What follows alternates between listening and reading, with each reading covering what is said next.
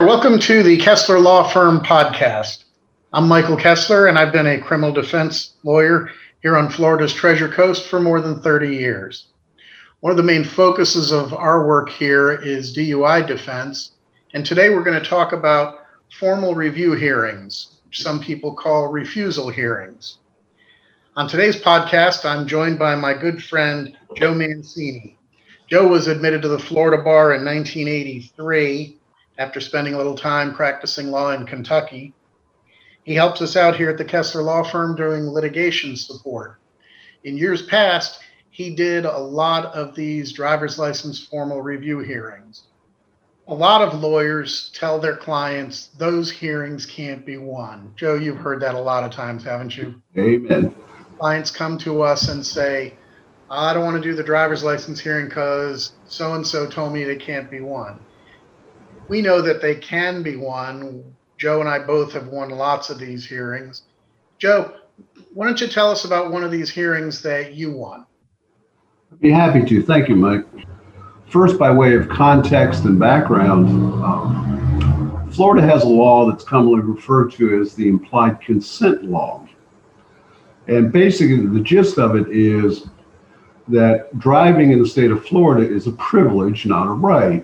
And if the state of Florida finds it in its heart to grant you the privilege to operate a motor vehicle, by the very act of doing that, you as a driver consent to, among other things, roadside breathalyzer tests to determine whether or not you're driving under the influence, the content of alcohol or other substances in your system.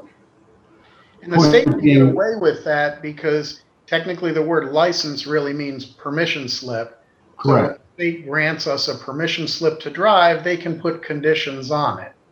Right, and that's one of the conditions.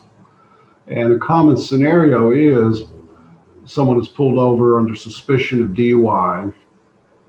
There's some interaction with the law enforcement officer. Oftentimes, they conduct what are called field sobriety exercises. I think a lot of people are familiar with some of those. They'll touch the nose, walk a straight line, things of that nature.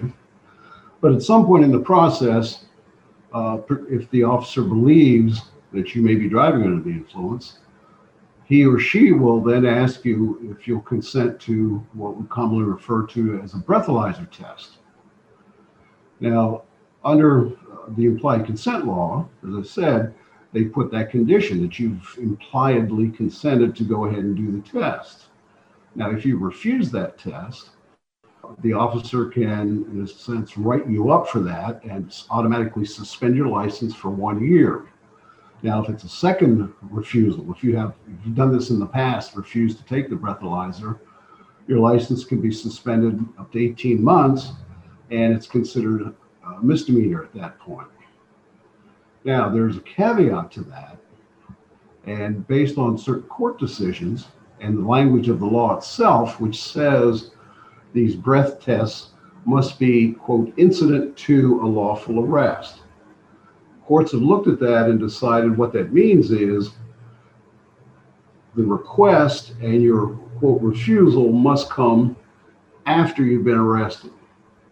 Otherwise, law enforcement could stop anybody driving down the street and say, excuse me, I want you to take this breath test, and you say no, and lo and behold, they can suspend your license, which is ludicrous. So it has to come, the request and your refusal have to come after you're under arrest. Now, the case, one that comes to mind quite readily, the situation was the officer did the usual, pulled the individual over, went through the field sobriety exercises, and then said, will you submit to a breath test? And the person refused. Some other activity took place, and then the officer placed the individual under arrest and, again, suspended the license for a year automatically. And the hearings you're talking about, you have the right, if that happens, you have the right to go to the Florida DMV and contest that suspension based on your refusal. Now, in the case I'm thinking of, the officer's arrest affidavit itself, a sworn document that he or she fills out, basically laying out the details of the encounter. In the body of it itself, the officer was laying out his narrative, and he talks about reading them their implied consent warning that if they refuse, their license will be suspended for a year or 18 months if there was a prior refusal. He goes through all of that. Then there's some additional narrative, and then towards the end, the officer finally said, and then I placed them under arrest. Now it's vital in that case that the quote refusal came prior to the arrest. And various Florida court decisions and Florida DMV have recognized that that's illegal, that's improper for the officer, and therefore the suspension based on refusal is invalidated, and you get your license back and nothing's on your record. Now that's separate and apart from any criminal proceeding, but Right. This is an administrative proceeding, a hearing, and that's the one people will refer to as, well, you can't win those. But if you pay attention to detail and you know the substantive law, there are ways to win those. And that is one that readily springs to mind for me. Okay. So what we're looking at here is, first of all, your driver's license, right above where you sign it, says, I hereby consent to submit to any sobriety test required by law. That's the implied consent. You're consenting in advance when you get your license. The required by law part is if you have been arrested for DUI. Correct. You see, we don't have any pre-arrest breath testing in Florida.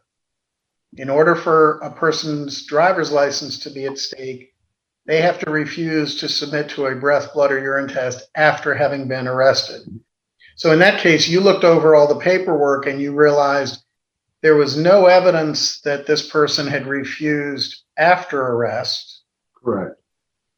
And so you made the decision tactically not to subpoena the police officer to the hearing, because we're allowed to do that, right, because you didn't want to give the officer an opportunity to say, I also asked this person after arrest. Right. And the arrest affidavit, as I said, is prepared by the officer at the time or shortly thereafter of the arrest, and it's his narrative sworn to as to what the facts are, what the events were. And once that document is submitted into evidence, it's a relatively simple matter to point out that discrepancy to the hearing officer and say, look, this is not kosher, you can't do this. And they agreed. So we had a very satisfied client. So it helps to not only know the law, but also look at the evidence, read everything. The devil is in the details sometimes. So. You and I, in addition to being doing what we do for a living, we're also card players. And I know my dad lots of times used to tell me, trust everybody, but check the cards. Exactly right. And that's what you did. And so these DMV hearings are not impossible to win. That's absolutely correct. And law enforcement, I mean, I admire the work they do. Lord knows I couldn't pull over a car at 2 a.m. by myself. But they make mistakes, or for whatever reason, not implying it's intentional, but mistakes take place. And the law is very clear. This is due process. This is the Constitution. This is statutes. I mean, it lays out how this is supposed to work. And if they don't comply with that, if we don't enforce that, then, we have chaos. We're supposed to be a nation of laws. And that's what the law says in this regard. Well, Joe, thank you very much for joining us this afternoon. I hope you'll join us again. I appreciate it, Michael. Thanks a lot. And folks, thanks for joining us on the Kessler Law Firm podcast. And if you'd like to find out more about us, please visit our website at www.kesslerlawfirm.com. See you again soon.